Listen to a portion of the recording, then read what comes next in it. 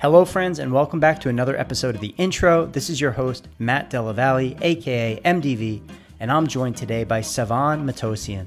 Sevan was the executive media director at CrossFit HQ. He is the king of content, responsible for over 10,000 contributions to the CrossFit Journal, responsible for every major motion picture about the CrossFit Games, and all the behind-the-scenes footage.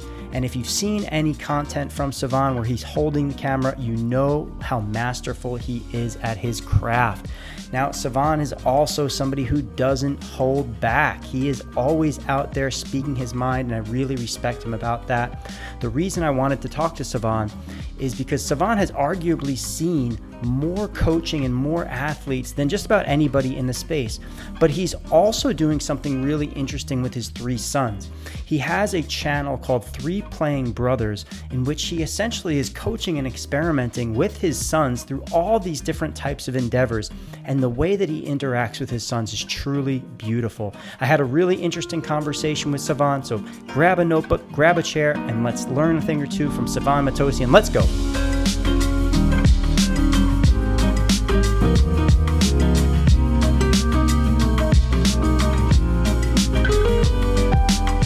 Hey, good morning, Sevan. Good morning. Thanks for joining me, man. Yep, stoked. Yeah, I'm really stoked. I'm super excited to talk to you. You're obviously a super interesting person, prolific content creator, and whole super impressive long resume of things that you've done and seen.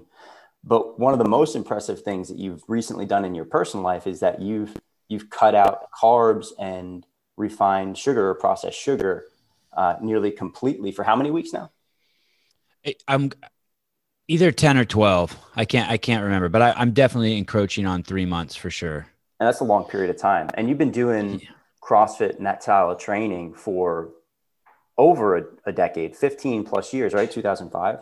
Yeah. Actually, it was the summer of 2006 that I first started CrossFit. At least I became aware of it.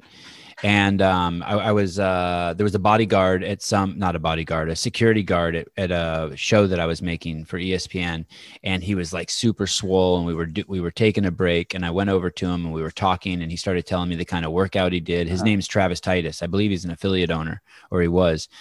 And he started telling me the workouts he did. And I remember thinking in my head, the guy's so buff and such an impressive guy, but why does he have to lie about his workouts? He was talking about these workouts that had like 100 pull-ups in them and like sprints and like putting hundreds of pounds over his head. I'm like, this is ridiculous.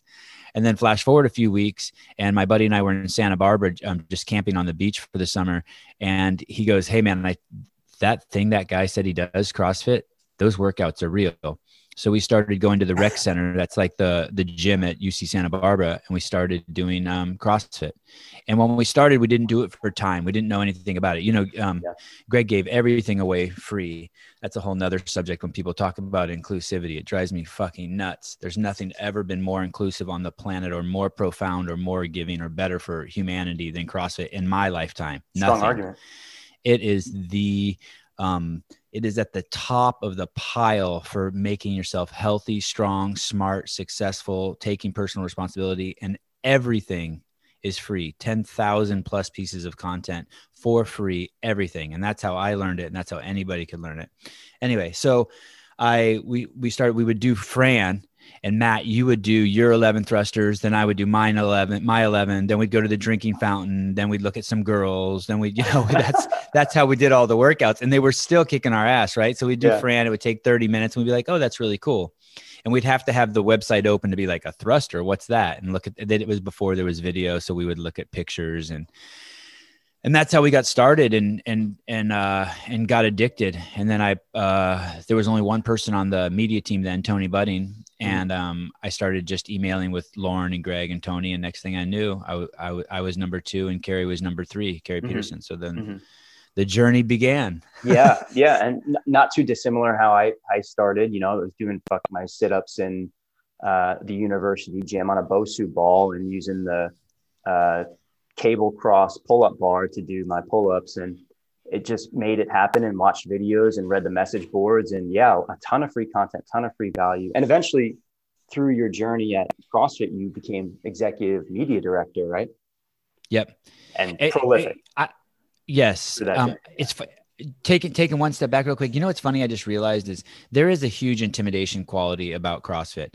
The fact that its base, its origins come in being the fitness program that if your life depends on your fitness, there's only one fitness you should be doing, and that's CrossFit or some version. What you guys are teaching, obviously at NC Fit is equal for sure. But what's interesting for me is I didn't know that when I started CrossFit, and I didn't see all the media, so I wasn't intimidated by it. But I was the guy in high school. I was actually the weakest person I knew. I was the guy in high school that actually got picked after all the boys got picked, and then some of the girls started getting picked. I was never an athlete, but there were some things in CrossFit that I was actually good at. Because it's such a vast array of movements, like bench press was never my thing, right?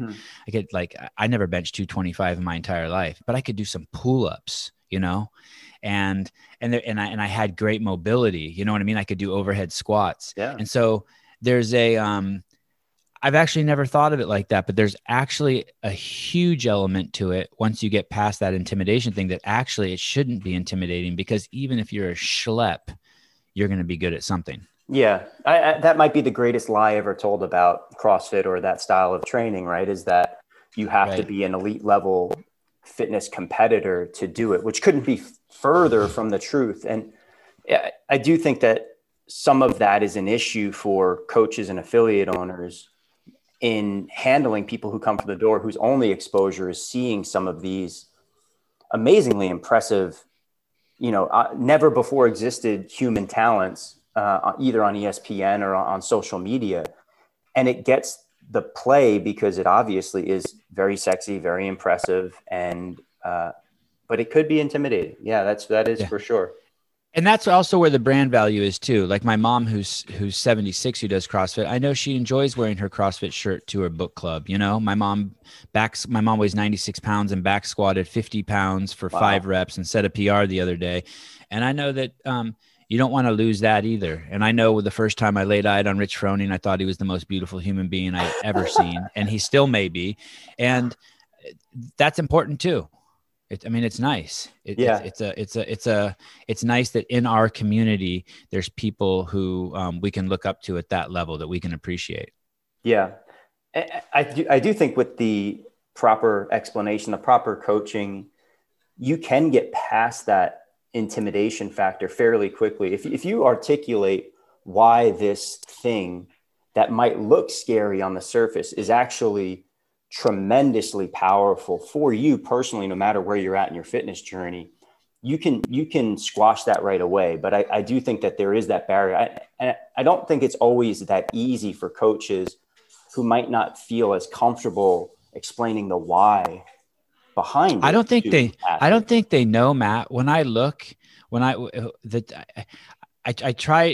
don't spend a lot of time reading social media. I'm too busy making content and publishing my own. But when I do look at people's social media, I'm usually at affiliate social media, and it's profound to me how off base a lot of them are in the origins of CrossFit or what they think CrossFit is. They think CrossFit is what it is to them, and that's not what it is.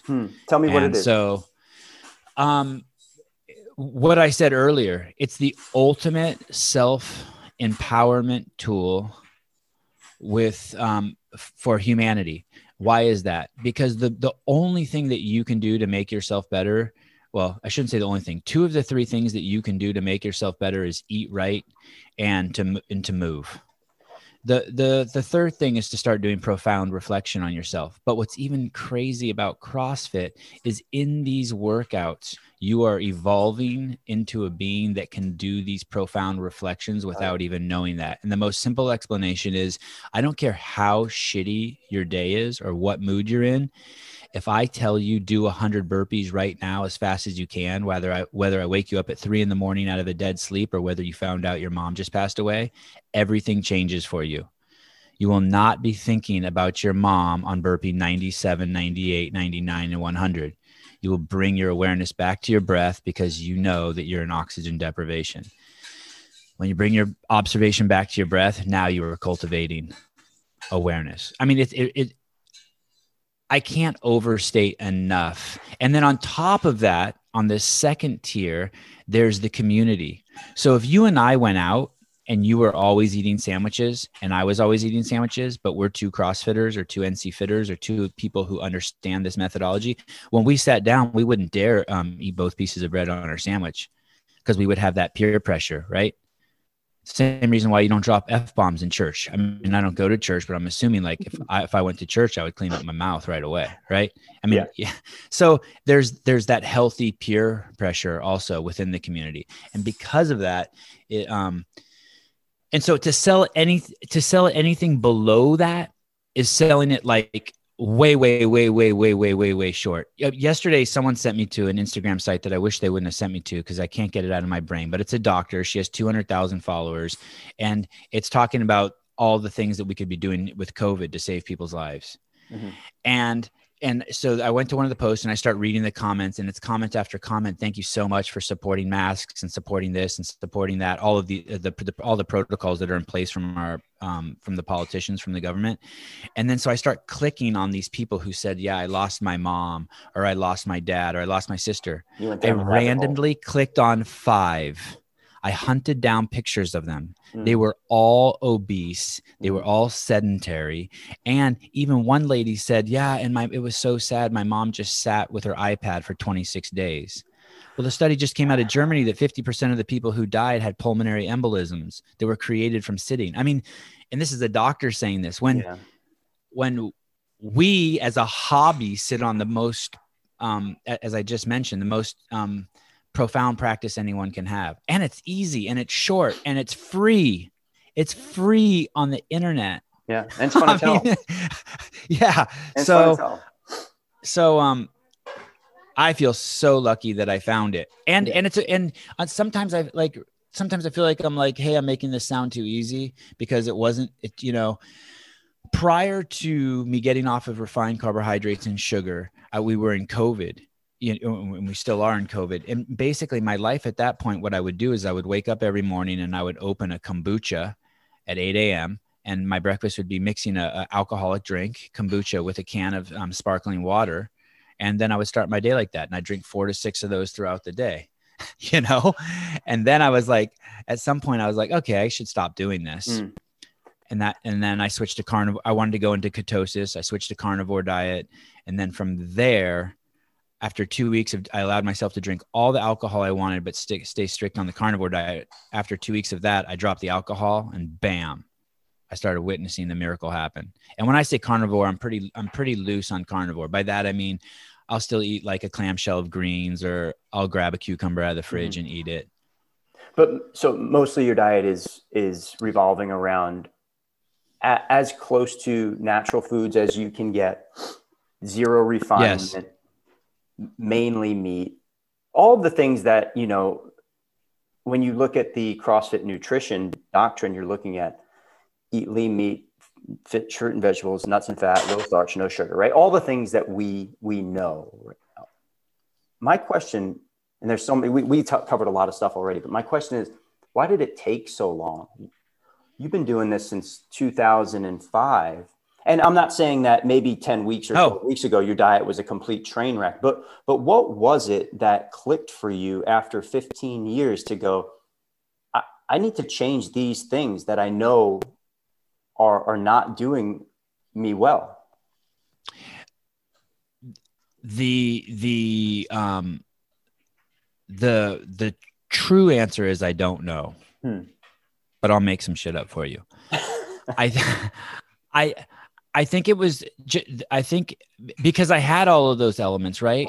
I was surrounded by people like you and the CrossFit community for 15 years. Why didn't I make these steps faster?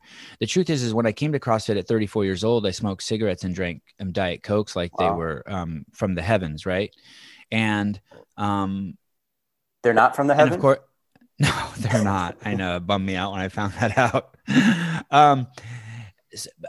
And I remember sometime really early on with CrossFit thinking, oh, I really enjoy smoking. And I love this addiction I have to nicotine, but I can't do both.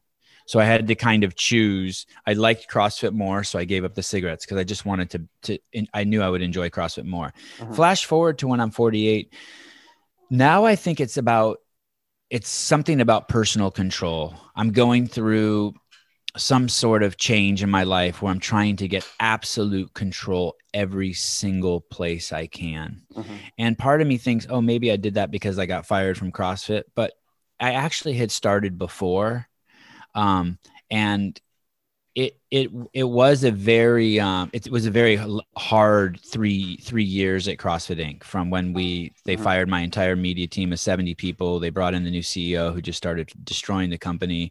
And I think at that point I knew I had to start grabbing elements of control back into my own life, right? I had lost control of this.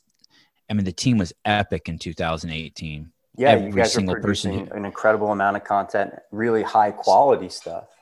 Yeah, affiliates were at a high, L1 sales were at a high. Everything was skyrocketing. It was nuts. I had the podcast. So I think maybe I was externally being provided with happiness.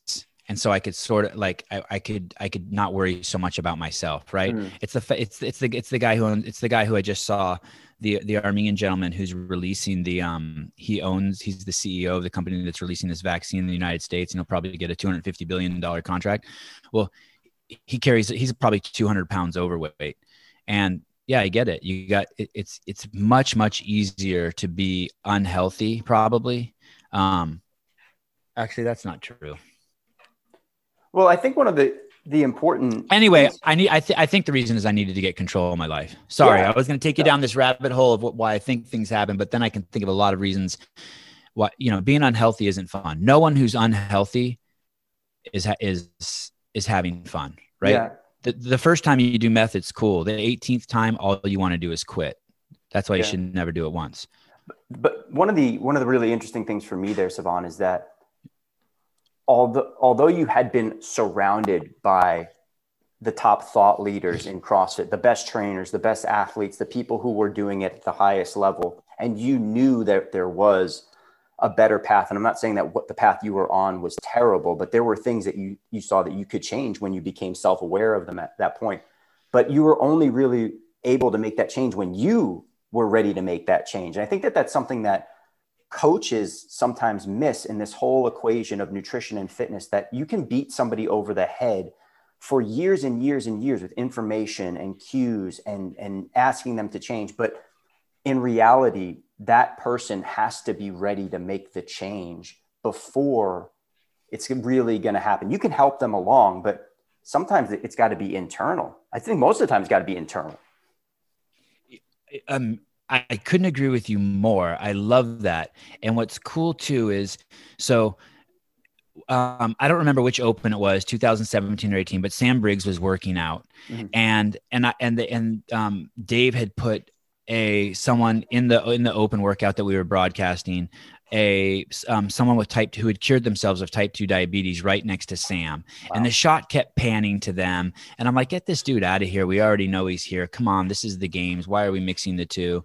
But then it hit me.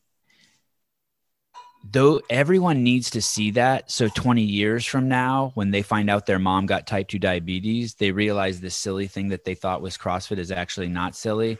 And it can save their mom's life. So you're right. You have to still keep beating them over the head so that the message is there. So the second they're ready for it, they can pull it down. It's a slow trickle. Our most profound content wasn't the content, the amazing content that Heber or Marsden made around the games that would get like 1 million views overnight. The most profound content we make would be a weight loss story that opens with 10,000 views. But every year you see it put on 10,000 views, to where the highlight reel from 2018 games, it's dead, right? It gets its 1 million views, it's over. But these pieces of content that you make that are what you call the beating over the head of people about the transformation, and where the information will be eternally true, Yeah, that's where the power is. But you still have to keep doing it, right? You still have to keep beating them over the Yeah, head with the information, knowing that sure. they're not going to. Like I tell my kids every time we leave one of their instructional courses or a school or a friend, say thank you. I mean, you just have to keep telling them, say thank you, say please. The analogies here to how we're talking about content and what is, immediately consumed by people and then kind of dies off fast after that huge explosion, and then consistency over time, to training and how an athlete's journey, with consistency being the number one thing that I'm looking for in my athletes. And hey, I don't want you to spike and then die off. The analogies there are really, really, really cool for me, because it's the same thing in the athlete journey. This is long-term consistency over time. Same thing with that weight loss journey video. We want 10,000 views every year, not a million views on day one. Yeah, that's really, really cool. Right. I have a question for you though. Yes. Why did it become so en vogue or cool for people to eat like shit in the CrossFit community, who were the thought influencers, who are the coaches, to showcase the donuts, the pizza, the fast food, whatever those cheat meals are? Why did it become so popular to do that? You should feel the pressure as a coach, and you should thrive under that pressure. That's one of the things with the job. You should thrive under the pressure of being a role model. Does that mean you have to be super fit as a coach? No, I don't think so at all. But you sure as hell shouldn't come in. You shouldn't bring donuts to your, I don't appreciate the gym that brings donuts to their clients at Christmas. That's not what we do there. Bring the meal that's like healthy for them. Like, I don't think you need to have 6-pack. I don't think you need to I don't think you necessarily need to walk the walk outside of the gym, but in the gym, there's no smoking in the hospital. Go outside and smoke. And it's kind of like that. We're at that point, especially with COVID, that sugar is like, and poor diet, it's what's really happening. And so, yeah, I think you're absolutely right. I think that on some level, inside of this sacred place where we're all healing and becoming better human beings by diet, movement, and self-reflection, that it needs to stay pure. Yeah, you need to be an amazing role model. Does that mean you can't go out with your clients and get drunk as shit? No, I'm not suggesting that. But there are these sacred places. We have to hold them sacred, I think. Yeah, I think that there's a certain level of being on. I think for coaches, it's a responsibility. I really do. And I don't necessarily think that people look at it as being as much of a misstep as I actually think it is, because you don't know how influential you are in your athletes' lives. You are top 3 or 4 most influential people in their lives. I guarantee it. And if you're not pushing them in the direction that they came to you for, you're pushing them necessarily in the opposite. And that's really tough for me to stomach. So I want to actually transition to talking about your parenting and coaching philosophy with your 3 boys.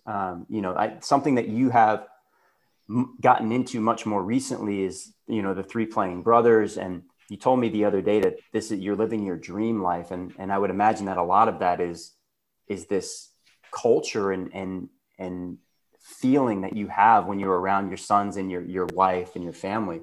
Talk to me about 3 playing brothers. So someone DM'd me the other day and they said, "Why did you get fired from CrossFit?" And I responded with, so that I could spend more time with my boys. And they just kind of accepted that as the answer.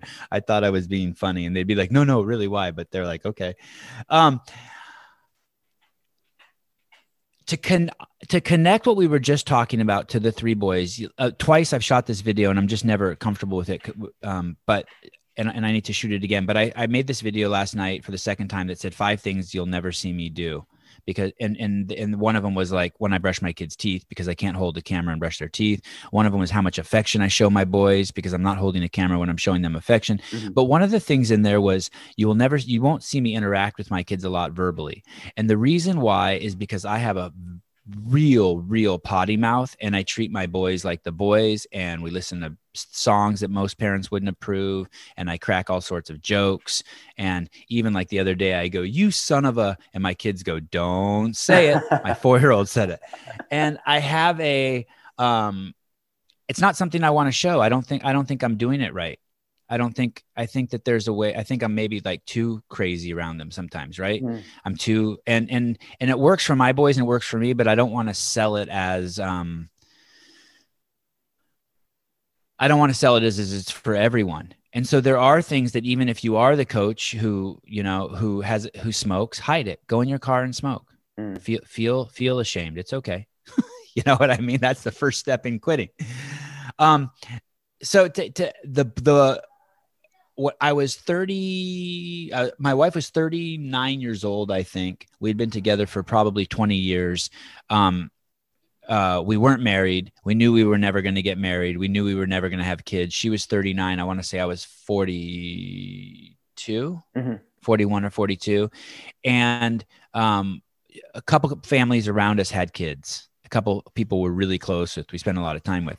And all of a sudden my wife just said, "Hey, I want to have a kid." And like, we'd already decided we weren't going to have kids. So I thought about it for like 10 or 15 seconds, and then we made a kid.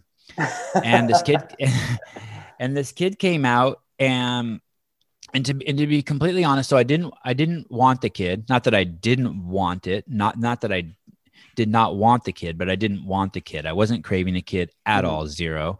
And I probably only did it because I know I did it for two reasons. My wife wanted it, and I felt financially stable, right? I knew it wasn't going to rock the boat. I'm the kind of guy who would never, I bought one new car in my whole life. I'm not interested in anything rocking my happiness. So I thought, oh, I can manage this. And she had the kid, and that build up to her having the kid, that 9 months of her being pregnant and the kid coming out, were probably like to that point were the 9 best months of my life. I got to watch this woman that I knew in her 20s turn into a woman, and now turn into a mom. And I got to learn we did the birthing class, which was 3 hours once a week. That was like the most intimate time I'd spent with her, like in 10 fucking years. Just sitting with her in a class for 3 hours with my arm around her. She ended up having the baby at home. It was just, since the second she got pregnant to now 6 years later, when we have 3 kids, every day, not one not day, has been mind-blowing, mind-numbing happiness for me. Wow. And I think that even during, and that was during this really dark time at my work, right, at CrossFit, which is kind of a misnomer to call it my work. It was my life. But I think one of the things that happens when you have a kid is there's this Taoist saying, I don't know if I'm going to do it justice, but stop thinking and all your problems will end. And when you have a wife who's pregnant and then you have a kid, for me, a lot of this noise just went away. There's no more me anymore. It became all about them. Like now when I work out, the most important thing at all costs is never to get injured, because then it would cut into my time to ability to take care of my kids. So just as an example, and maybe there's a reason that's why I'm eating better. Maybe it's to be a role model for them. Shit, I don't know. I mean, I wouldn't be surprised if I dug into that and thought about that. So the kids come, I'm still traveling a lot. I'm going all sorts of places for CrossFit, to China. I'm still traveling a lot, but when I'm home, I'm able to work from home, and I'm spending a lot of time with my kids. And then in 2018 or 19, when we got rid of the entire media company, I needed to film. I had filmed since the very first day Apple Final Cut Pro was released in 2001 or 2 or whenever that was. I purchased it and it took me 2 weeks to load the 10 DVDs into my laptop at the time. And I was on the phone with customer service. But since that day to today, I've been making content. It's all I've ever known. And so when we stopped making content at CrossFit, my kids obviously became the next subject. Bam. All of a sudden, my Instagram account wasn't Scott Panchek. It was Avi Marvel Matossian. And I just started making content around them. It's really cool. And Yeah. I love schedule. I love structure. I love discipline. I try to post every 24 hours on both accounts. I'm stimulated by it. I love the response. I love that people want to emulate. I get a ton of advice on there, a ton of advice. I've realized that everything I'm teaching, I need to most learn myself. Yeah. And the kind of the weird part is, and I see this, people kind of want to like then project onto me that I'm like some sort of parenting expert, but really I'm just faking it. I mean, the best thing I have going for me is I had loving parents, a loving wife, and I'm old. I'm 48. So those three things, I feel like there's a lot less damage I can do to them, and that's why it appears that I'm being successful. And by successful, I mean the kids are super shiny, super happy. I mean, like That's really life's cool. good. Yeah, that's really, Yeah, it's really been cool. 6 years of laughing. I don't think many people walking the face of the earth can say that. And I think that you should be really proud of that. You know, I was watching a video of you teaching one of your sons. It was from November 17th, but I don't think it was tagged with the son's name. And I didn't want to get the name wrong, but you were teaching him how to do a clean to an overhead press. And what I thought was really awesome about that video, and I want to explore that with you a little bit, was the absolute simplicity in which you were teaching him and how you were using positive reinforcement and not also afraid to tell him that he had done it wrong or he didn't do it the way that you had described. I thought was really interesting because that's as simple as it gets when it comes to coaching athletes. Simplicity in your teaching methods, positive reinforcement of good motor patterns, and providing easy to understand feedback when they do it wrong. That's it. And you did it beautifully with your son. How does that happen with you and your kids? How are you interacting with them in that coaching / parenting environment? Three things. Because I was surrounded for 15 years by people like you, the red shirts, who I'm just like blown away by. Just, I mean, my whole life, like I would always want to be a red shirt, but I would never in a million years try to make that step because it would scare the shit out of me. You guys speak to people about how to move. It's the most fundamental thing you could talk to someone about besides maybe like how to breathe. And there's so many moving parts. So I got to be around you guys and watch you guys every single day for 15 years, right? I'm exaggerating, 10 years. The second thing is I love watching growth. So when I was a kid, I would grow marijuana, and I didn't even smoke marijuana. But you every morning you woke up, the plant looked different. It's just like I love when winter turns to spring. I love walking out to my front yard and seeing how everything is different from when I went to bed. And so with kids, you get that immediate feedback, right? They're like growing right in front of you. So I learned a ton, and I really admired people who teach movement. I mean, I cannot emphasize that enough. Then I really enjoy change. I really, really enjoy growth. And then the third thing, which I think is going to surprise a lot of people, is when I'm holding the camera, it's the best version of me. I can set the camera down and turn straight to asshole. And maybe it's because it's God's eye watching me, you know? But when the camera's on and I'm filming my kids, I shouldn't say it's the best version of me, but it's a place to really practice not being a dipshit. Hey man, everything's being recorded. Like, like you're not going to fucking slap your kid when the camera's on. I mean, so, and I don't hit my kids anyway, but I'm just saying, like, on that extreme, you are, it's a good version of you. So those three things have really influenced. And now I have all of these coaches for my kids. So specifically around CrossFit, his coach, he had someone at CrossFit Santa Cruz who was amazing. I can't remember her name. Do you remember her name?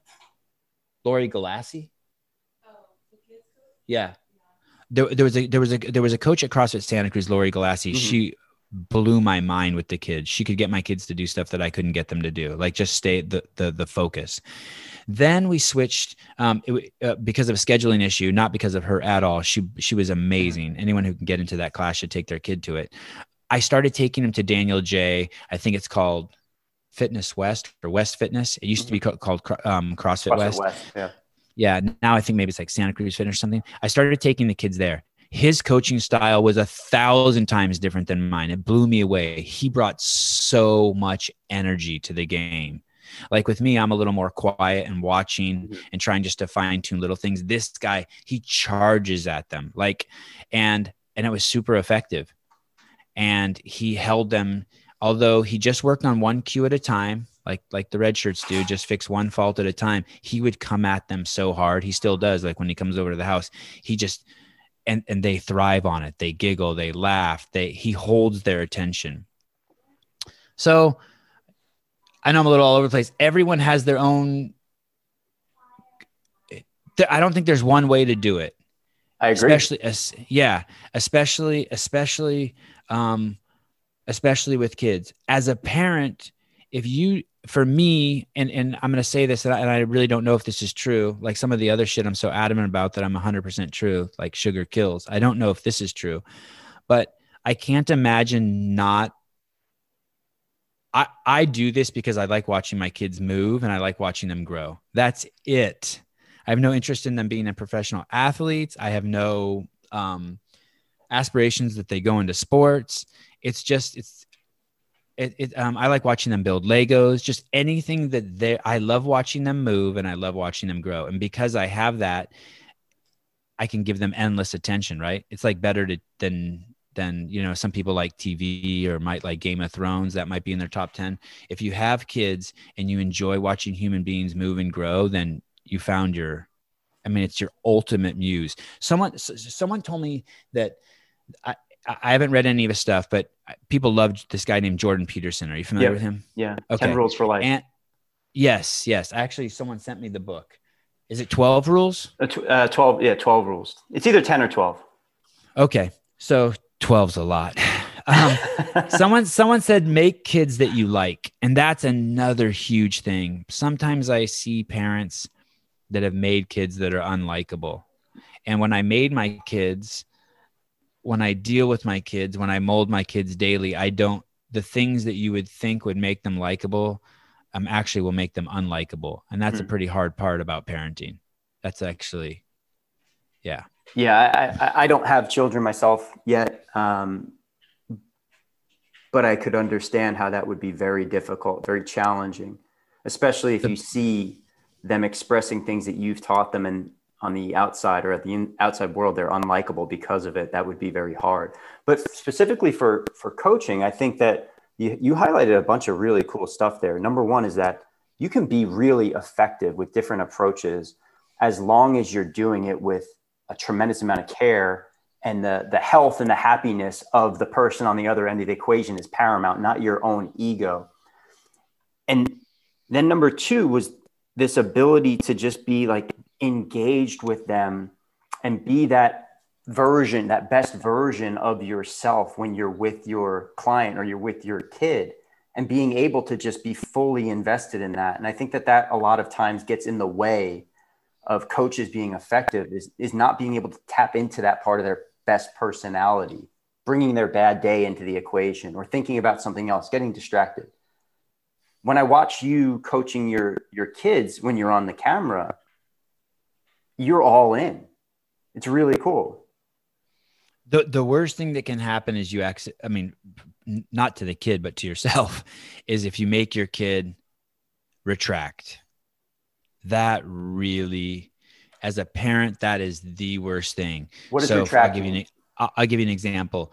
So the other day I was talking to a doctor we were talking about COVID, and she said, she said something really harsh, something about being indignant, invincible, and selfish.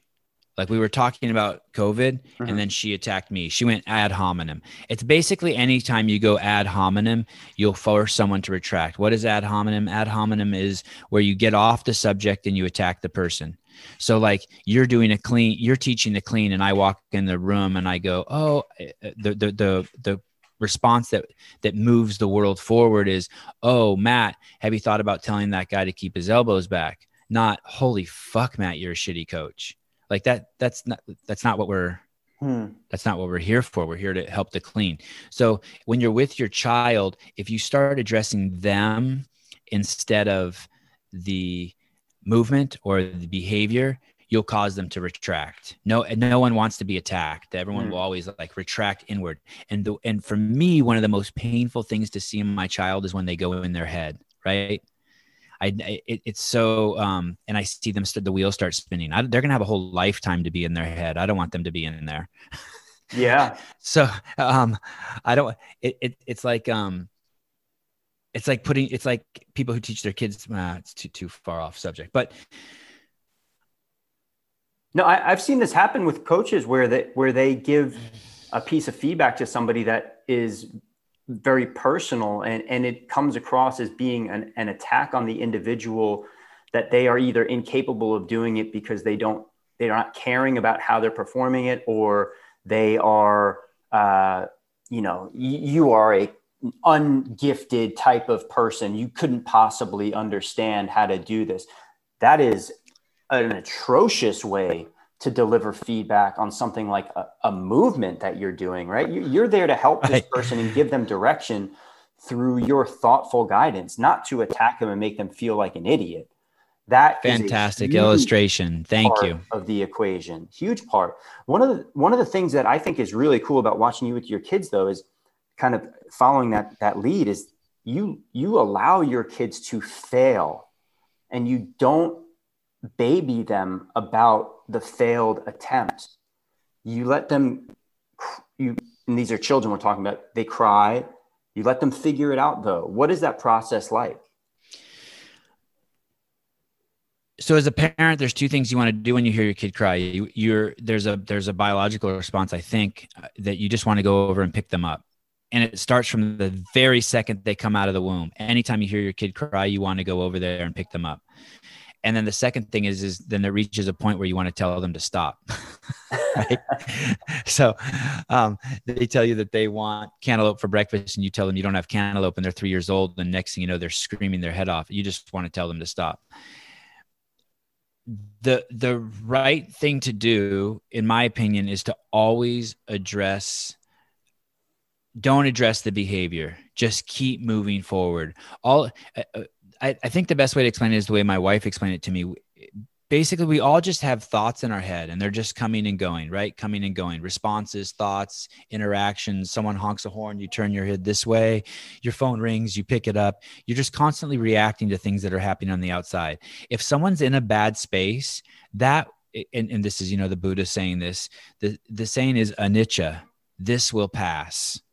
And so what you don't want to do is you don't want to give their current situation, if you don't want them in it, more energy. More energy could be anything, even things that, and that's what, even things that you think might be helping could actually be giving it more energy. Mm-hmm. That's actually a huge problem we have in society right now. People are giving things energy, thinking that they're helping, but they're making the problem worse. Mm-hmm. They're basically arguing. There's a whole cadre of people out there who are arguing the limitations of society. We cannot do that to each other. We have to believe in each other. We have to not look at people's behaviors and let them move on to the next thought, move on to the next thing. So I'm asking my child to throw the ball with his left hand and hit a target, and they can't do it and they can't do it. And he starts crying and temper tantruming. I basically will let that just keep going and going and going. Not address it, not tell him to stop crying, not tell him it's okay. If at some point I think I'm going to lose them, with one child, I can lower the bar. I can be like, okay, don't worry about hitting the target. Let's just throw the ball as hard as we can, right? And then next thing I know, I have them throwing the ball as hard as they can. And when they accidentally hit the target, I go, oh my God, you hit the target. But I don't ever say, hey, crying's not going to help. I shouldn't say I never say that. That's that's a bad cue. I just gave it energy. I think I'm helping, but like that someone has to be already so intellectually evolved to hear that and realize and not take that personally, right? You have to be like, that's like something like you could probably tell a games athlete, hey, stop that. Crying's not going to help. You know what I mean? You can cry later. You know what I mean? You're not like, that's what you say to a fighter or a boxer, not a 3-year-old. Yeah. Yeah. So go on. I was just going to say this comes down to, for coaches, awareness, and when you're in a class and you're seeing somebody, if there's not a safety issue, so let's take safety out of the equation. Let's say the person is moving with some sort of sound mechanics. They're not going to hurt themselves, but they're getting so visibly frustrated and either losing emotional control over the workout because they can't do the movement, or they failed a bunch of times, or they missed the mark, whatever. Sometimes not going over and saying anything is the best route, because no matter what you do at that point, in some cases, even if you go over there and try to be constructive, they are probably going to feed that into the negative energy. And certainly if you go over there and try to be, and you're negative, and you'd be like, what's going on? What are you doing? That's definitely going to feed into that. Oftentimes what I'll do is I will just walk by, try to see what the situation, read if they want my assistance or not. Again, they're not hurting themselves. And if they open the door, I'll give them something. But if not, stay away for a little bit. They're not going to hurt themselves, and they'll move on to the next station. And maybe on the go round. Yes, they'll move on. Yes. They'll eventually move on. One of my children, another thing is knowing obviously your clients. I have to be very careful what I ask Avi to do. So let's say I've never seen him climb the rope, and I say to him, hey, let's get 3 rope climbs. How old is Avi? Sorry. He's 6 now. Okay.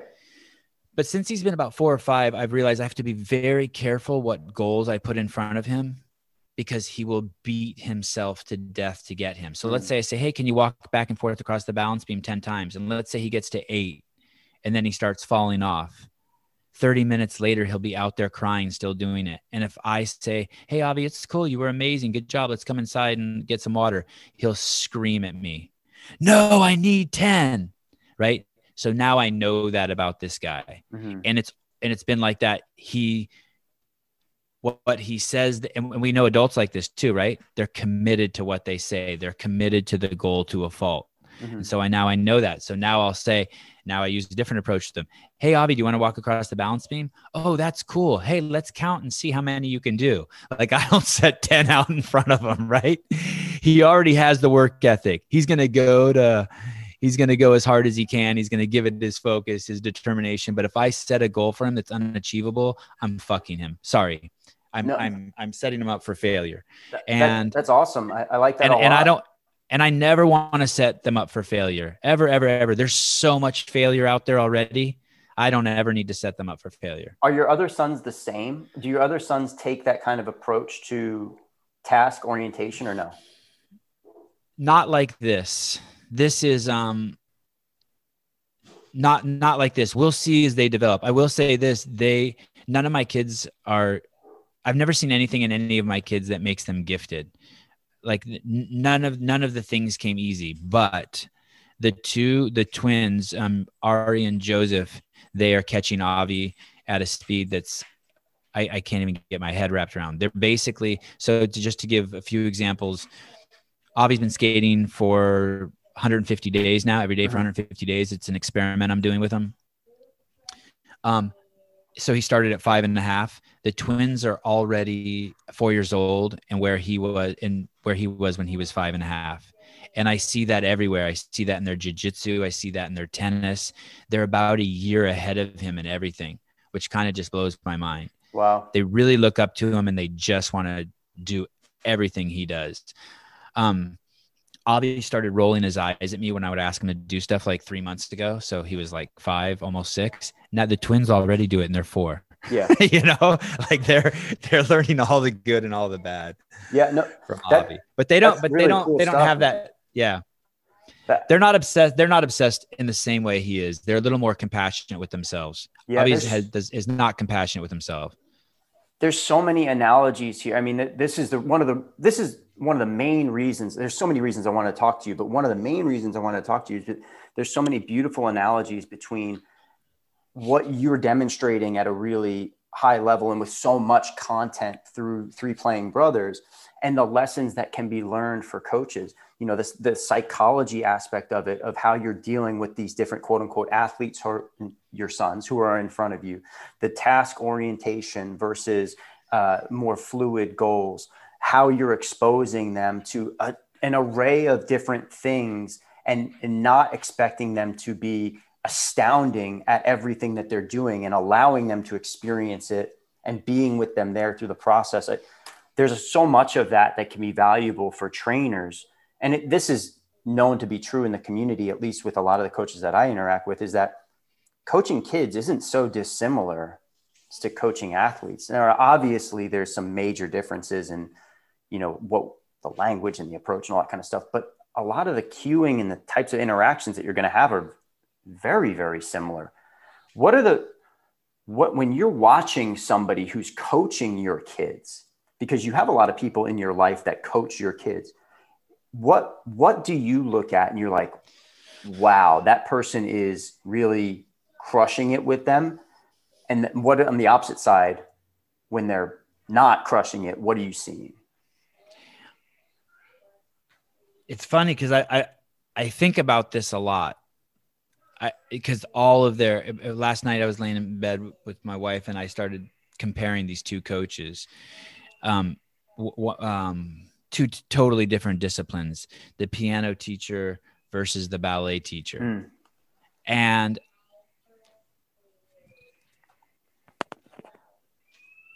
so he has a lot of different coaches. He does ballet. All three boys do ballet once a week. They do piano once a week. They do jiu-jitsu 3 days a week. They do a private jiu-jitsu once a week. They do a striking class. They do tennis clinic. I mean, yeah, they do. It's just constant going. And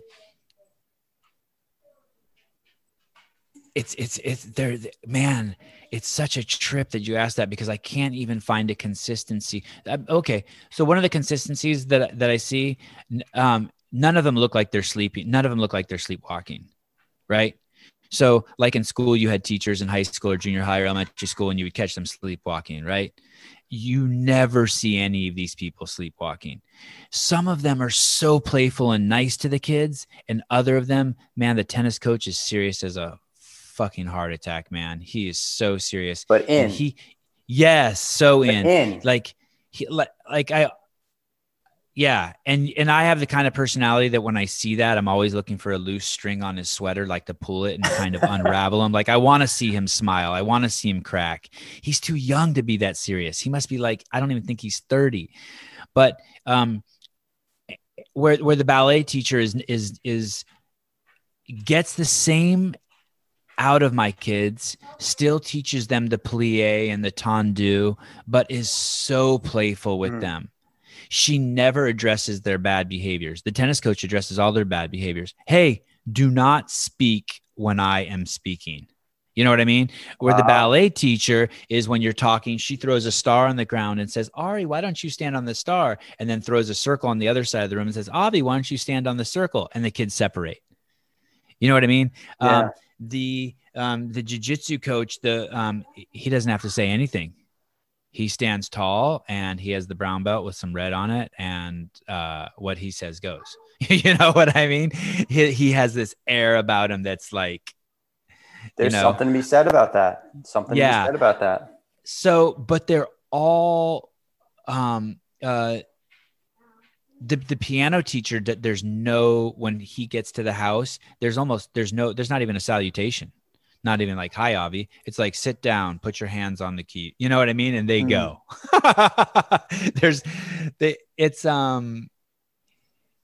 It's really cool. I do all of this. I had this talk with Chuck Carswell about this. He was like, hey, why do you use so much outside resources?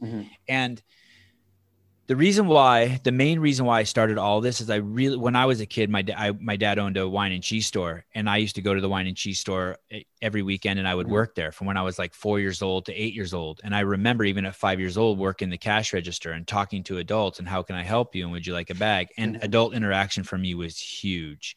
And I really want my kids to feel really, really comfortable around adults, more so than even I did. And I want them to see how professional adults who are masters in their discipline interact and how they treat themselves and people. So that was kind of, and I know that their vocabulary will increase because these people use a vernacular that's specific to their discipline. And so that's the real reason that I went that route. Yeah. And so people said, how did you choose tennis? Because they have it down the street. I mean, there's no, a lot of it's just fortuitous, right? Yeah. Well, the cool thing is, I think no matter the rhyme or reason about how you chose some of these disciplines for your sons, is that what you're seeing out of the coaches who are being effective with them is that these people are passionate, although their approaches also might be different. They're super passionate and they're invested in the pursuit that's in front of them. One of the biggest pet peeves for me in regard to coaching and things that I see sometimes in our space is that coaches get too comfortable. They get too easily distracted. They're not invested in the experience that's at hand for the athletes for that hour. And that's a huge, not only loss for the people who are looking to you for inspiration and to set an example and to leave having the best hour of their day, but also potentially a risk from just monitoring these people's safety and health and wellness. I think that that's a major responsibility that you're just shirking off because you want to scroll Instagram during class. That's unacceptable to me. I wouldn't be down for that. And I think that that's cool to see that no matter in these other disciplines where you've chosen these coaches for your sons, your most prized possessions, right? That's a major characteristic of them. I guess I don't give the teachers enough credit. I never see that. I never, like, they are obvious teachers are all, in it. They're like, they are present. I never see them look at their phone. They don't talk to other clients. I mean, they are in it. Yeah. Well, more than anything else, that I think can be an effect that sets you up for success as a coach. Because if you're not doing that, I don't care how fucking talented you are on the other side of the equation, you're not going to be effective. People are not going to listen to you if you're distracted the whole time. That is a key. One of the things one of the things that's a trip in this space, and I think it's particularly bad probably in Santa Cruz, California, is there's this, when the gymnastics center was open, you could tell that like my kid had so much more potential and needed to be pushed harder. And of course, in gymnastics, the harder you push someone, the more chance there's going to be, some sort of orthopedic calamity, right? Falling on your head, breaking an arm. But there is and I don't see it in any of my kids' classes now. And it would be a mistake to say that this gymnastics class was like this. Let me tell the story. So Avi went to this gymnastics class and I really, really liked his teacher, and it was at Santa Cruz Gymnastics, and it was really, really good, but I felt like it was a little slow for him. I wanted them to push him more, but whatever, like, okay. And when I talked to some people about it, they said, hey, there's a real concern amongst a lot of parents that their kids are going to get hurt. So that's why they're pacing it like this. I'm like, okay. Then he got this other teacher, the next teacher up when he graduated, who like would never say hi to me. She was rude. I didn't feel like she was very warm and loving to the kids, but I started seeing progress with Avi that I had never seen before. And I had to make sure that's what I wanted, and that's what I focused on. And I would see her be a little more rough with the kids. And then I realized what people are talking about. So in this kid space, there's a babysitter element, right? There's this element that people are taking their kids to gymnastics. Well, are you taking your kids here to gymnastics to be a better person, or are you taking them there to be babysat? Are you taking your kids to tennis because you want your kid to learn how to play tennis as a lifelong sport and to maybe enter some tournaments and build confidence around it? Or are you taking them there so that you can go sit at the bar at the club for an hour and get a drink? And there's this thing that those coaches in that world are like managing. I don't know if it's like that in a CrossFit gym. I guess the best thing that you could hope for is that everyone's there to make themselves better. And then the second best thing is that someone's there looking for a husband or wife. But in this space, in the kid space, you see a lot of like, I'm really fortunate that I don't see that right now. I think actually COVID's made that better because the classes are smaller and the teachers have really stepped up their game. But in this space, you see a lot of people like wanting to use these as babysitting, these activities. Yeah.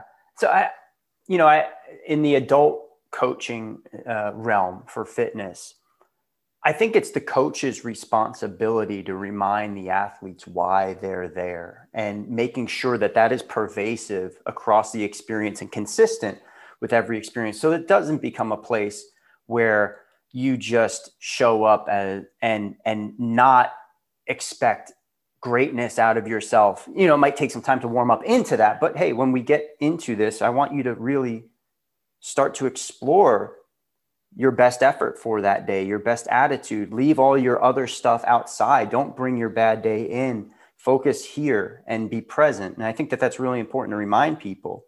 I think from the coach's side of the equation, I think coaches can sometimes turn it off a little bit more than the athletes turn it off in our space. And that bothers me a whole lot. And what do you mean by turn it off? What's that look like?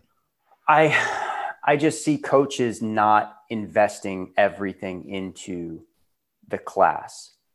And I tend to think that, and this is my generalization on the space, is that we are all too comfortable with running group classes and that we need to step our game up.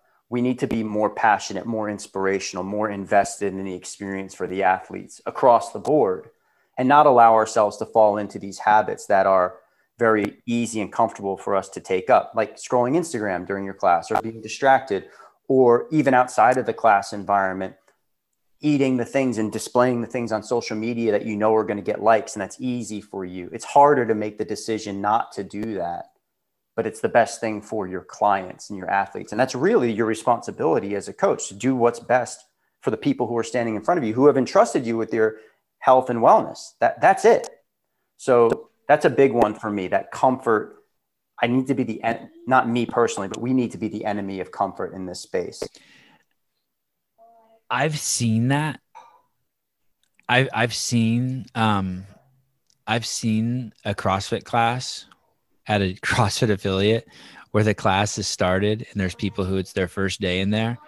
And I've seen a boy and girl coach just like sitting in the office flirting with each other. And wild. I want to say I've only seen it like once or twice. And most of the time, and most everywhere I've been, the coaches are like on you, like they are giving you fucking attention and energy. But when I see that, it's almost like one of those Instagram accounts, like kids getting hurt. Like you can't even believe that's like, aren't you embarrassed that you're behaving like that? Yeah. Yeah. It's nuts. It is really, I embarrass myself even thinking about it. At the end of every one of Avi's tennis classes, his tennis coach pulls everyone together.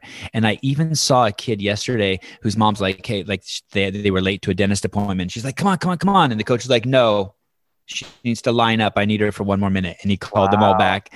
And every class, at the end of class, he makes them go over the 4 pieces that are important for every day of training. And I forget exactly what they are, but it's like, have fun, try your hardest. And then there's 2 more like that. You know what I mean? Be a good sportsman. And then there's a 4th one. I forget what it is, but he drills that into them 3 days a week at the end of class, makes them all line up. They have to each repeat it in the order. And it's, you're right. That is like, and he holds himself to that standard too. Yeah, dude, I think that is one area also where coaches struggle. I think coaches struggle a lot in the non-technical parts of classes, in the introduction, in transitions, and in closings. And closings, just for a quick example, a lot of times when a workout ends, sometimes I see coaches just walk off the floor. Like there was no culmination of the experience, no ending moment, no lessons learned. To make the experience feel like it is complete, to give the athletes that full value, do what that tennis coach has just done.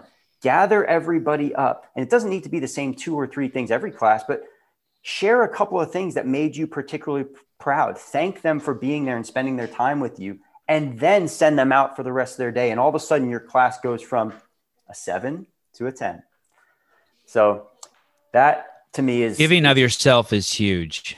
Yeah, Huge. For sure.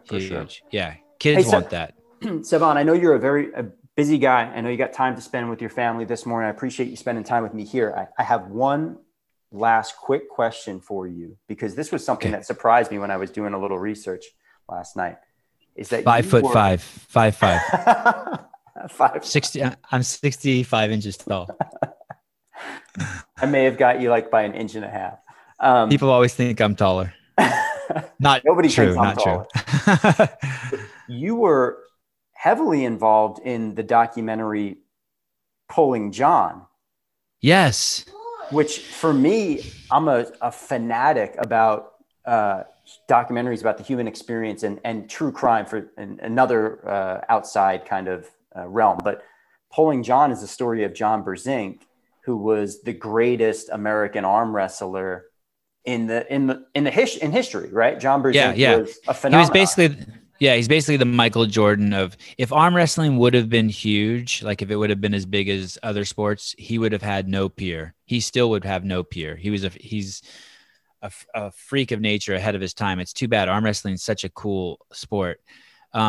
So basically, I had made this movie, Our House, about disabled adults, and I had won like 30 film festivals, and I was had so much momentum and super excited. And I wanted to make this documentary about the Armenian genocide. And while I was Googling around about the Armenian genocide, I accidentally came on an arm wrestling site. And bam. So my girlfriend and I at the time started making this movie, Pulling John. We traveled all over the world. That's actually how I started first getting gigs of making shows for ESPN. They needed arm wrestling shows. And so, yeah, basically I'd never thought that movie was actually going to be finished. At some point, probably like a year from completion, my girlfriend and I separated, and her new boyfriend was interested in like helping us finish it. And so he did Naveed Kansari, and he pushed it across the finish line, gave it the energy, the motivation, and the money it needed to push it across the finish line. Yeah, that was an amazing project. I'm still friends with all those guys. Wow. Yeah, that was a huge moment for me too. One of my friends, who was a big Napster downloader at the time, told me, he's like, "Oh my God, you made it into the top 10 current downloads of movies being stolen." And I was like, so proud of that. Like Avatar was at the top and Pulling John was number 10. So Pulling John was a fantastic movie, a really well done documentary. I enjoyed the human story about John, and I haven't watched it in years, but it was really focused on John's phenomenon of being a smaller man in a sport where there are much bigger competitors, and him being able to dominate through physical gifts and the mindset that he had in approaching this. And I think there were two gentlemen that were rivaling him, right? And then you get to the end, and there's a culmination. I don't want to spoil it, but if you're looking for a great documentary, besides Every Second Counts, Pulling John is a fantastic one. Right. Well, thank you. Yeah. I'm the next project I'm embarking on is people always ask me how to get their kids started. What should they do? And the truth is that all I did was walk Avi. I walked Avi everywhere. Walk. And anytime he wanted to stop and jump off a curb or run up and down a driveway, I would let him do that. And I would let him do it for 30 minutes at a time. But people want something more. They want structure. They want like a program. So I'm going to make 50. I wrote down 50 workouts. I'm going to start filming them with my kids. I put my first one on the Instagram account and on my Patreon account. And the first one's very simple. Just jump in a 2x2 foot square, rest a minute, and jump some more. But I'm going to start doing that. That's kind of like my thing that I'm just doing now for fun, the next project. Well, very cool. I'm excited for it. And just for the listeners here, where can people find a little bit more information about some of the films that you've done, your personal Instagram account, but also where's the channel for Three Playing Brothers? Where can they find you? So YouTube, Three Playing Brothers, Patreon, Three Playing Brothers. Almost 99% of everything I do on Patreon is free. So don't be afraid to go there just because it's a pay site. and the Instagram account, 3 Plain Brothers and Sevan Matossian. Oh, very So cool. that's, yep. Yeah, Sevan, there's so much other stuff here that I had written down that I wanted to cover with you. And, this is a great conversation. Maybe in the future we can get you back on. But I appreciate you I'd love spending that. the morning with me. Yeah, thank you so much.